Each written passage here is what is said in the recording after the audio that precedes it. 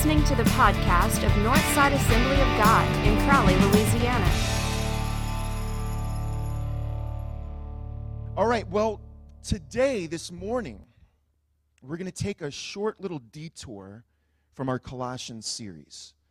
And about 3 days ago, on Thursday night, I was invited to speak for Thursday Night Live at Chi Alpha at the University of Louisiana Lafayette. I always love speaking to college students. It's probably my favorite context to speak in. You know, I can't really do kids ministry, I don't think. I don't really love speaking to teenagers. Sorry if you're a teenager. And adults, you know, I can take it or leave it. But college students just soak it up, man. And there's almost nothing you can say that's going to throw off a college student.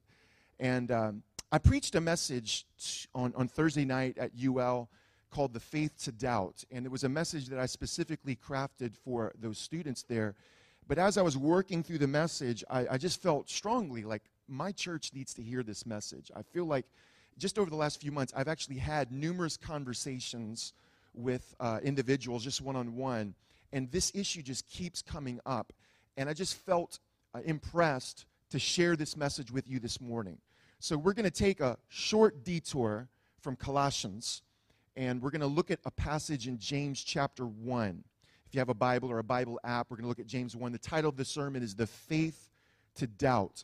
And here in James 1, we're going to look at what I believe is one of the most misunderstood, misapplied, misconstrued passages in the entire Bible.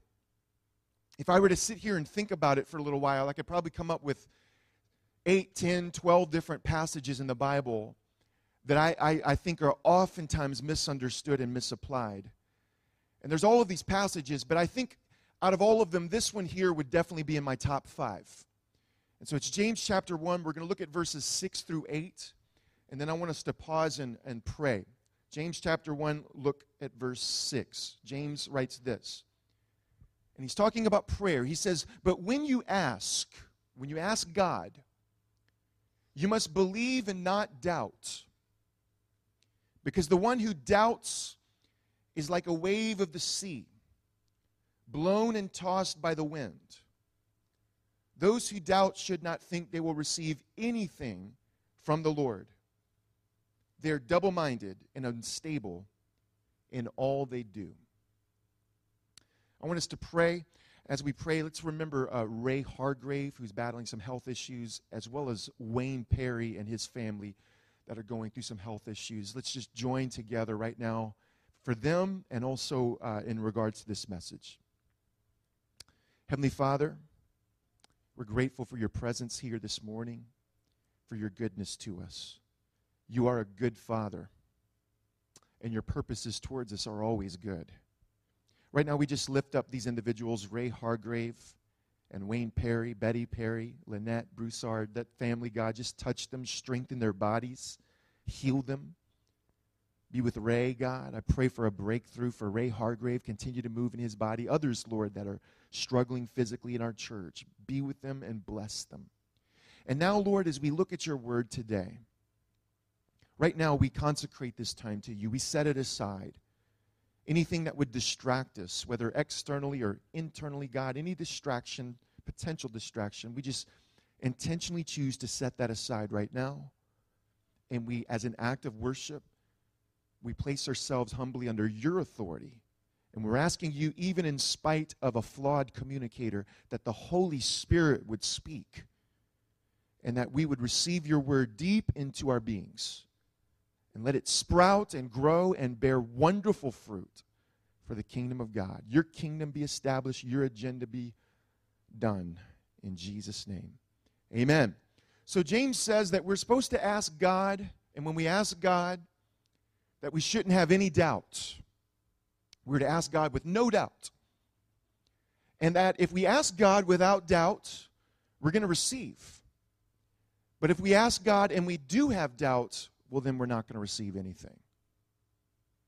This passage, along with several others that are like it in the New Testament, it lays at the foundation of what I think is the source of major struggle for a lot of Christians.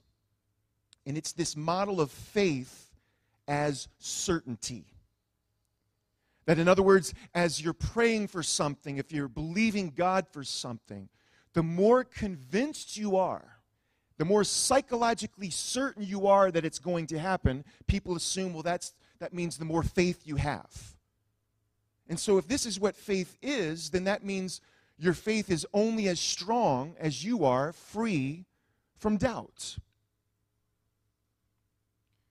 And it's the model of faith I think most people actually have. But one of the things I hope to show you today is it's actually a profoundly unbiblical model of faith.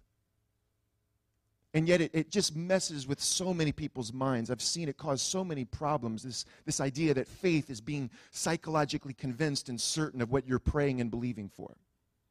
For example, throughout my life, I've known people, and maybe you've known people, who absolutely refuse to ever go to the doctor.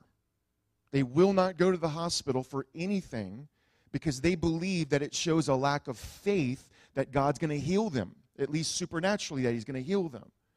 And so if they go to the doctor, it's expressing doubt. I mean, you're admitting that maybe God's not going to heal you supernaturally. And so they refuse to go to the hospital no matter how sick they are. And you know what? That makes sense if this is what you think faith is. If that's what faith is, that logically follows. To take it even a step further, I've known people throughout my life who will say that not only when you pray for something, not only should you have no doubt that God is going to answer your prayer, they say you should have no doubt that God has already answered your prayer. You should even ahead of time just go ahead and name it, claim it, confess it, and start walking around as if it's already true in spite of any evidence to the contrary. So these are folks who, would say, hey, I'm already healed. I'm healed in Jesus' name, even though the doctor's telling them that there's still cancer there. And they think, well, why would I give the evidence of cancer more authority than the Word of God? And they think that the Word of God tells them that they're already healed. For example, there's a guy I know of back in college who was legally blind. He would wear these really thick Coke bottle glasses, blind as a bat.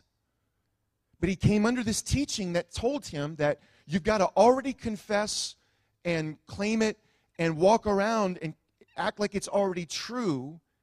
And the more you do that, the more faith you have and your prayer's answered already. And so like for 2 or 3 months, he walked around without his glasses, telling people, I'm healed. I can see in Jesus' name. And during that time frame, he got in 2 car accidents, flunked every test that he took because he couldn't read the books that the tests were based on, just about flunked out of school. And yet the whole time he's going around telling people, I can see. My eyes are fine. I'm healed in Jesus' name. And he's like Mr. Magoo driving around, crashing into everything. But you see, you can understand why a person would do this if this is their interpretation of James 1. Something's off here.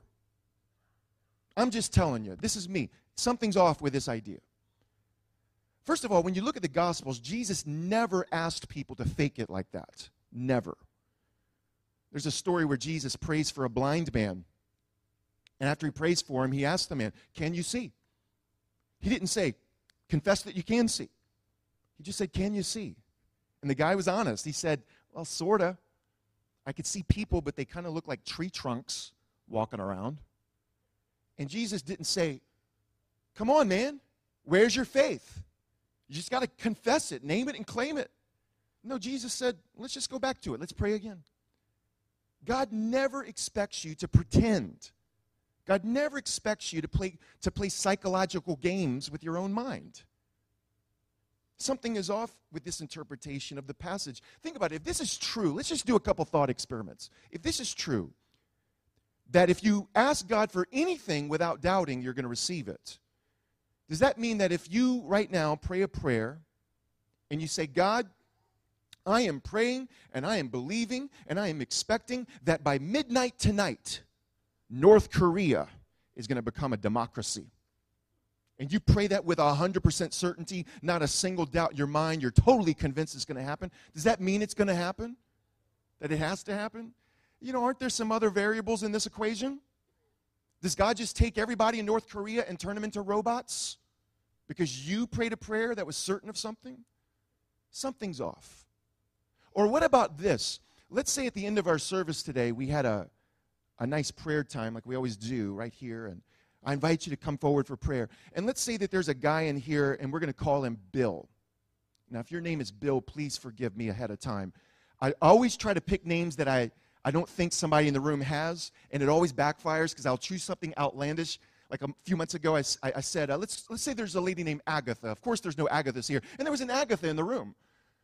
So I just give up on all of that. We're going to call him Bill. And just forgive me if your name's Bill. But at the end of the service, let's say Bill comes forward for prayer. And he kneels down right here. And the thing about Bill, he's single. And he has a crush on a young lady named Jill. Forgive me if your name's Jill. Bill and Jill. And so Bill's over here. And he's praying. And the thing about Bill, he doesn't just have a crush on Jill. He's obsessed with Jill. Like he can't stop thinking about Jill. And his whole goal is he wants to one day marry her. And so Bill's praying, man. He's praying with 100% certainty. There's no doubt in his mind. And he's praying and believing that Jill will one day become his wife. And at the same time Bill is over here praying, Jill is over here. And Jill's praying as well. And she's praying without any doubt. She's totally convinced. But she's praying that God protect her from Bill.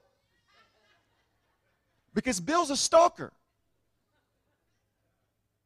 Now you got two individuals here who are both praying. They're totally convinced of what they're asking God for. Not a single doubt, 100% certainty.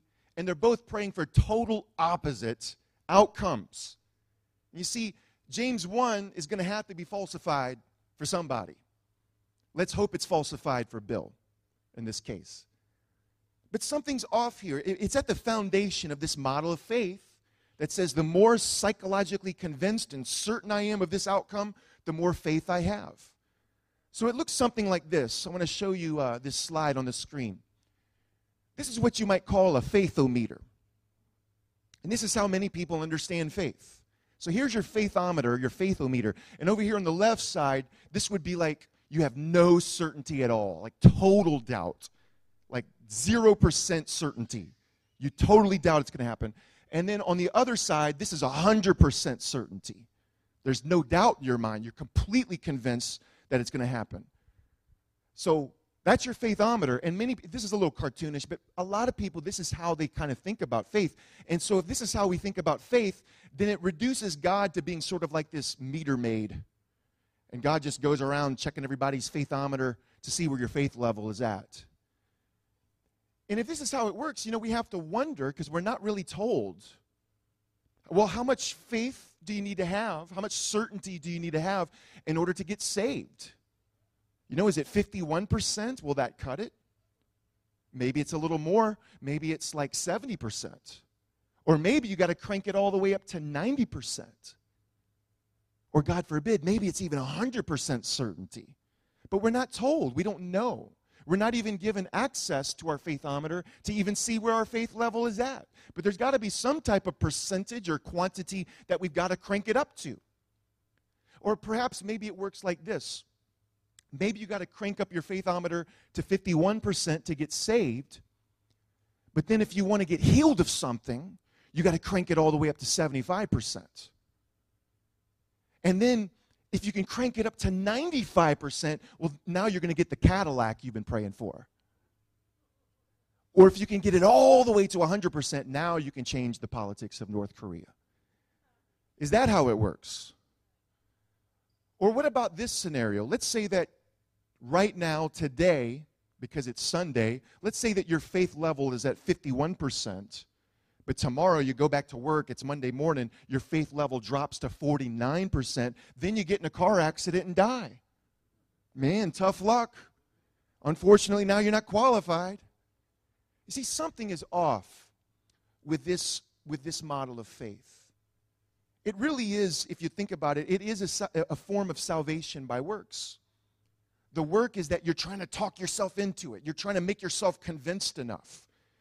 You're like the lion in the Wizard of Oz. I do believe. If I could just crank up my faith level enough, then I'll get saved. But if I can't, then I won't be. If I can crank it up enough, then I'll get healed of this headache. But if I can't, then I won't. And I've seen it wreak havoc in people's lives so much. I've seen people lose their faith over this, their actual faith over this type of nonsense. Because if this is what faith is, if faith is being psychologically certain of something, well, one of the things that means is that, well, doubt must be the enemy. All doubt must be evil. It must be sinful to have doubt.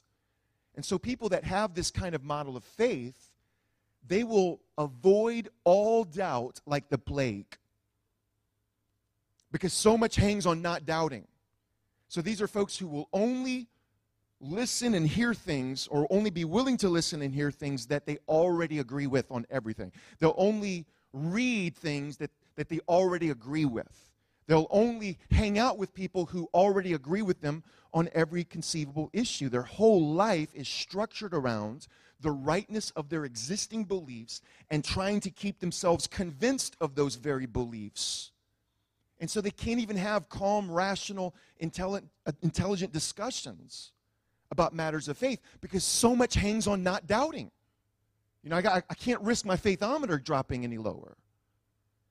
So something's off with this interpretation of James 1. But it's there in the Bible. It's in the Word of God, so we can't pretend like it's not there. We've got to deal with it. So I want to deal with it with you this morning in just a moment. I want to take a deeper look at James 1 in just a few moments. We're going to look at what is really happening here in this passage. So James says, okay, if we ask God without doubt, we're going to receive. But if we ask God and we do have doubt, we're not going to receive. What do we do with this? Before I get into it, I want to give you two preliminary words that are very important. The first one is this. It's very important when we read the Bible that we understand that in the Bible, oftentimes the Bible uses what's called hyperbolic language.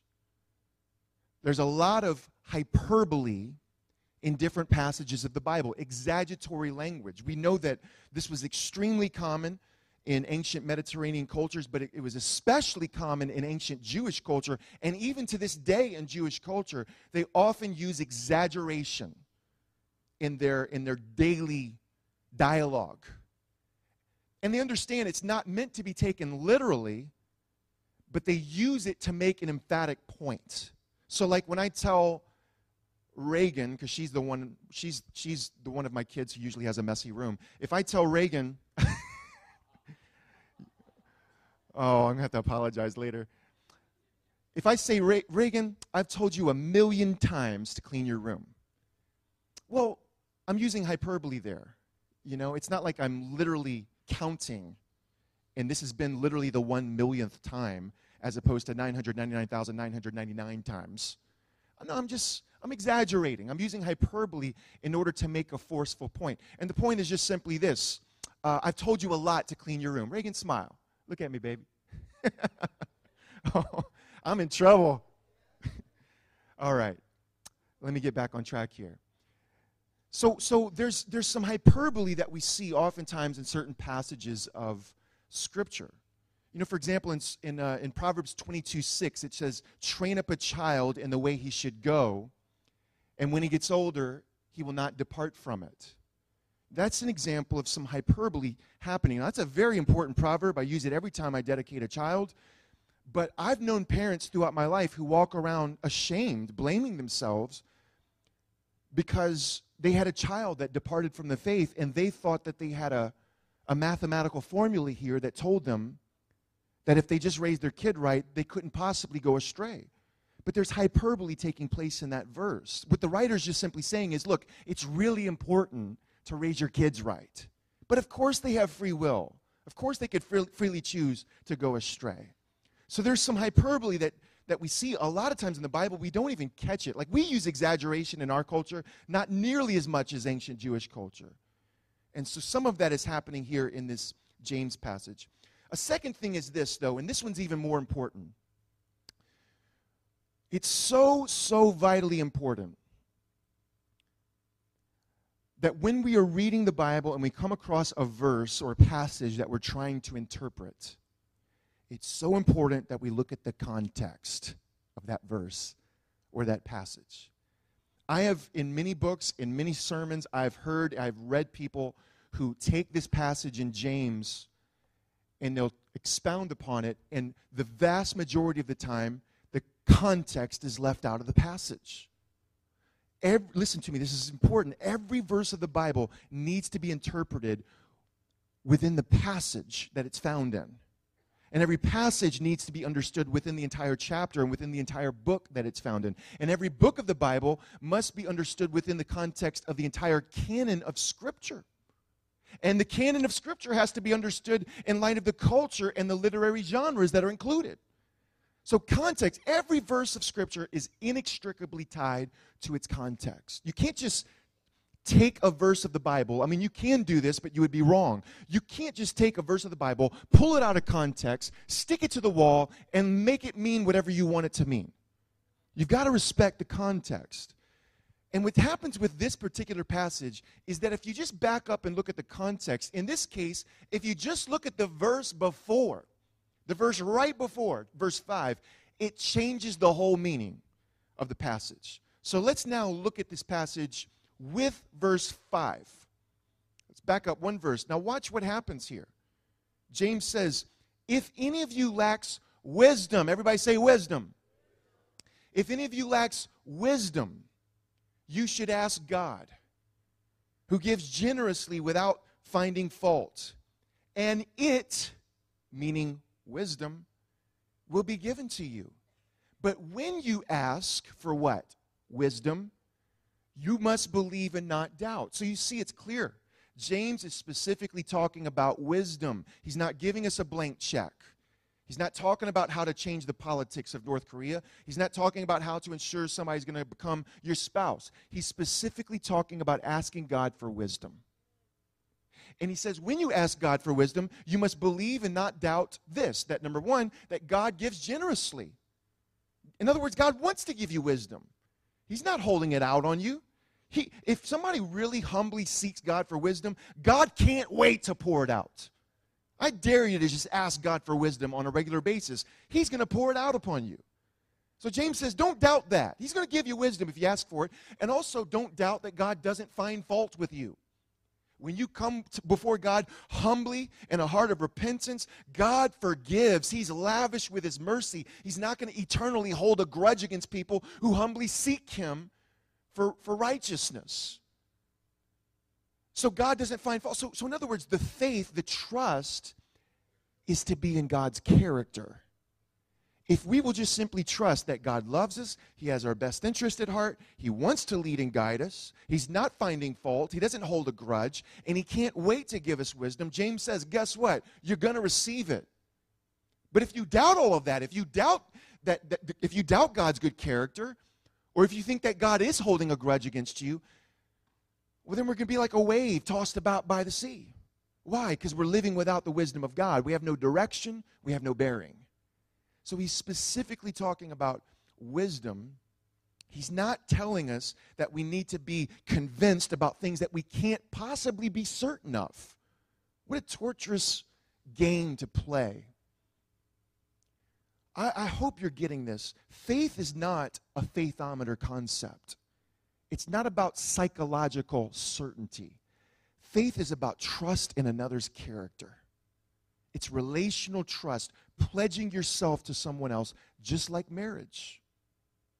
When you walk down the aisle to get married, and you stand in front of that person, and you say your vows, and you commit to them and pledge yourself and say, I do, you are actually exercising faith in the biblical sense of the word. You're saying, I'm here and I'm trusting you. I'm pledging my life to you. You're pledging your life to me. I'm pledging to trust you and to walk trustworthy before you, and vice versa. You're making a relational commitment to that person based on trust, in spite of the fact that you can't be certain everything's going to work out the way you want it to. When you get married, you can't be psychologically certain that you're going to live happily ever after.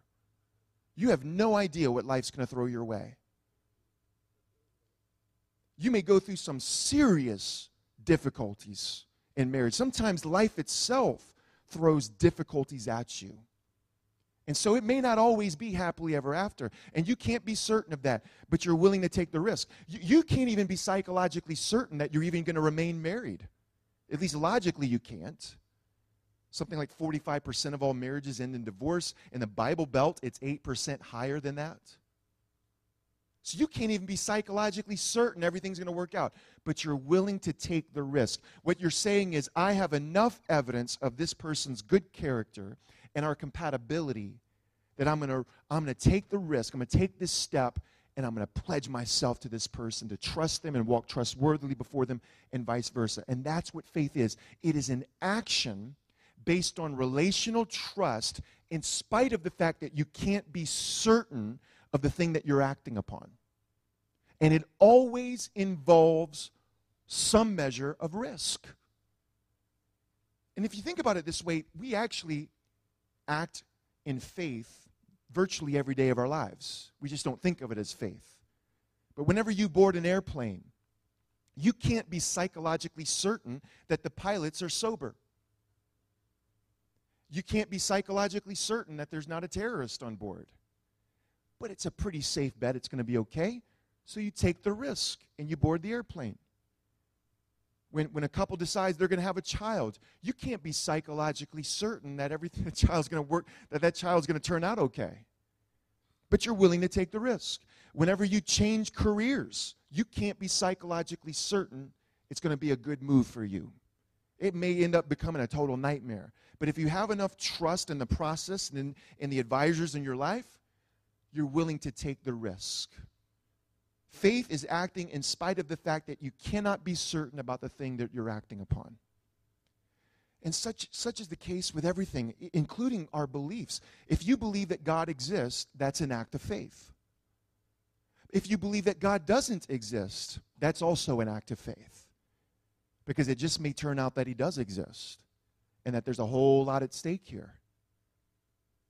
If you believe that Jesus Christ, the real historical person, literally physically rose from the dead, well, that's an act of faith because you're going beyond the evidence. But I believe it's a reasonable act of faith because you're going with the evidence. But if you believe that Jesus didn't rise from the dead, that's also an act of faith because it may just turn out that it's true. He truly is the risen Lord of all. And it may just turn out that if you looked at the evidence more thoroughly, you would be convinced of it yourself. But it all involves an act of faith, stepping out when you can't be certain of it. I don't believe there's a person alive on this planet right now who doesn't practice faith.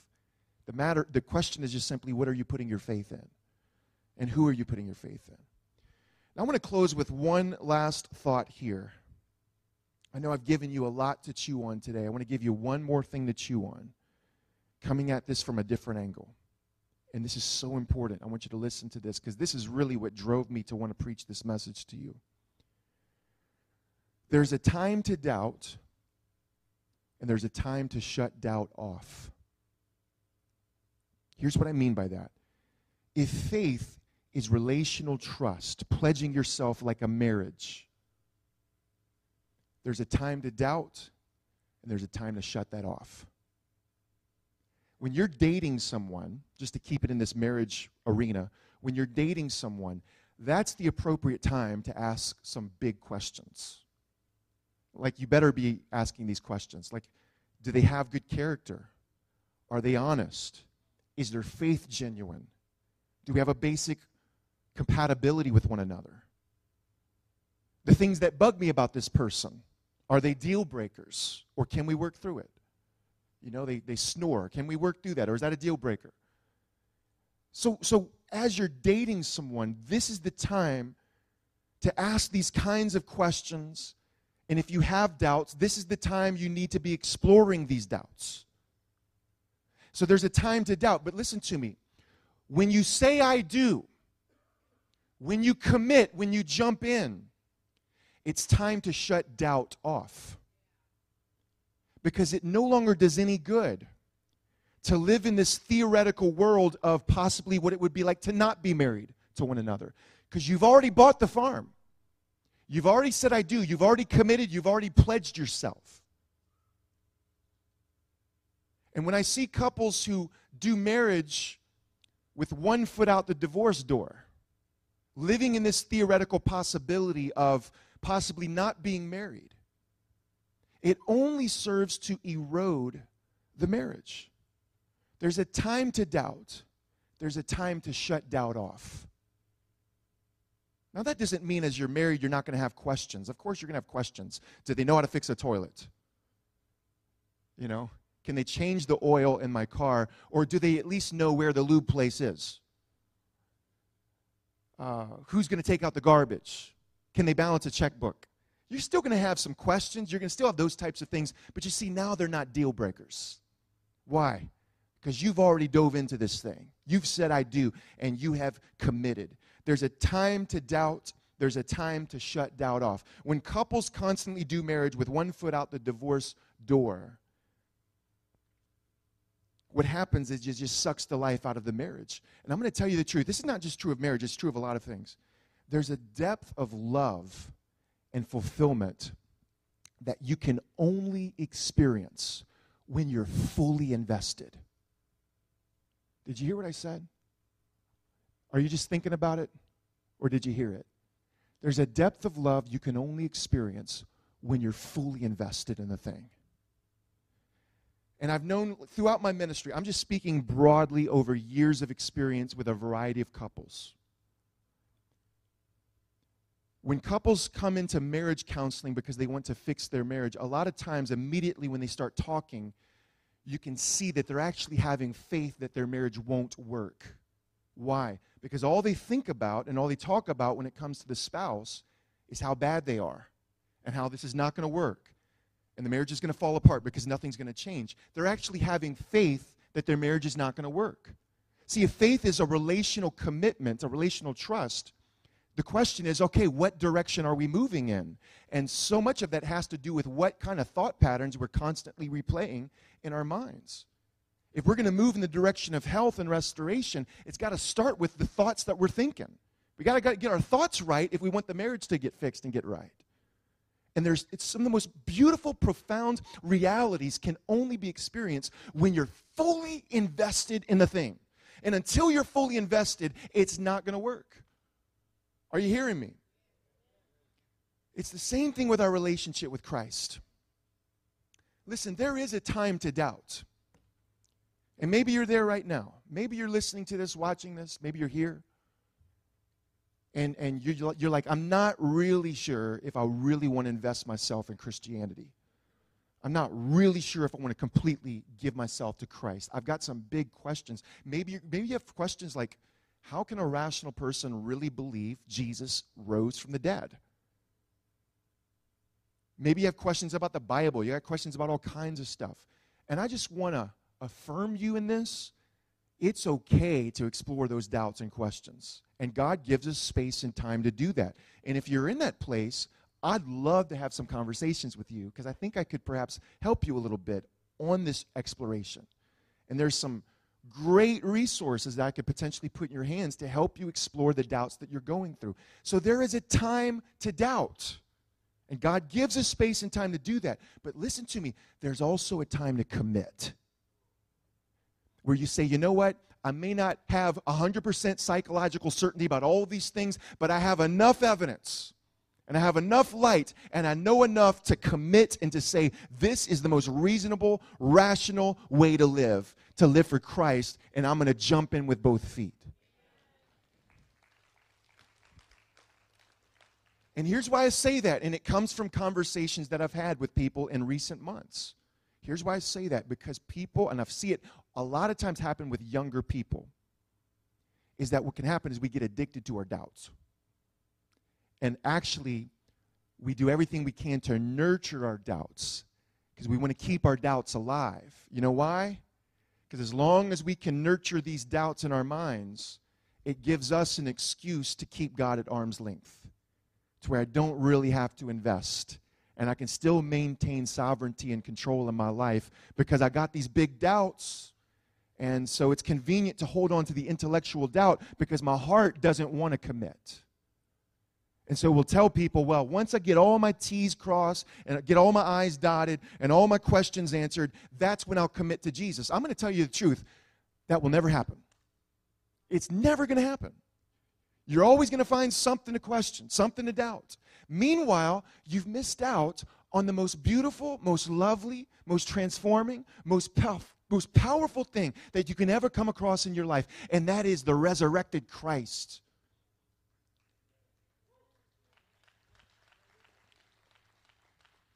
And I'm telling you this stuff we sing about every Sunday, we sing about the peace that comes from God and the freedom of the Spirit and the joy of the Lord. This is only going to be words on the screen until you jump into this thing. When you fully invest and dive in head first, that's when this stuff starts to become an experienced reality in your life. But you got to commit. You got to take the risk. And you will never get there if you're still living in the land of doubts. I don't know, maybe not. Well, what about this? You'll never tap into the reality of Christ until you commit and jump into it, just as with marriage. So there's a time to doubt, there's a time to shut that off. Now, that doesn't mean as a Christian that you're not still going to have questions. Believe me, I got questions all the time. I'm a pastor, for crying out loud, and I got questions all the time. I'm intrigued with this stuff. It just generates questions. Just yesterday morning, I'm over there at the Vanilla Bean, and I'm having a good conversation with somebody, and they're asking questions. Like, what about all that violence in the Old Testament? Man, there's some ugly stuff in there. What do you think about that? And I'm telling you, you stay with Christ long enough, you're going to have these types of questions. But the difference is now you're working on these questions from the inside of the relationship rather than as a condition for getting into the relationship. So I just want to encourage, because I believe there's some folks maybe here, maybe listening to this in some ways, you've got enough light. You've got enough evidence. Maybe you're not psychologically certain, but you know enough. But there's always that advantage to keeping one foot out the door. And I believe the Holy Spirit would just say to you lovingly but welcomingly, come on, get in the game. It's time to commit. It's time to jump in this thing. Live out your covenant vows. And trust me. Put your trust in me. I'm not going to let you down. I'm not going to forsake you. And that's what faith is. It's saying all my eggs are going in this basket. And I'm going to jump in head first. And that's when you start tapping into the reality of the Christian life. Thank you for listening to this week's podcast. To learn more about Northside Assembly of God, check out our website at www.northsidecrowley.com.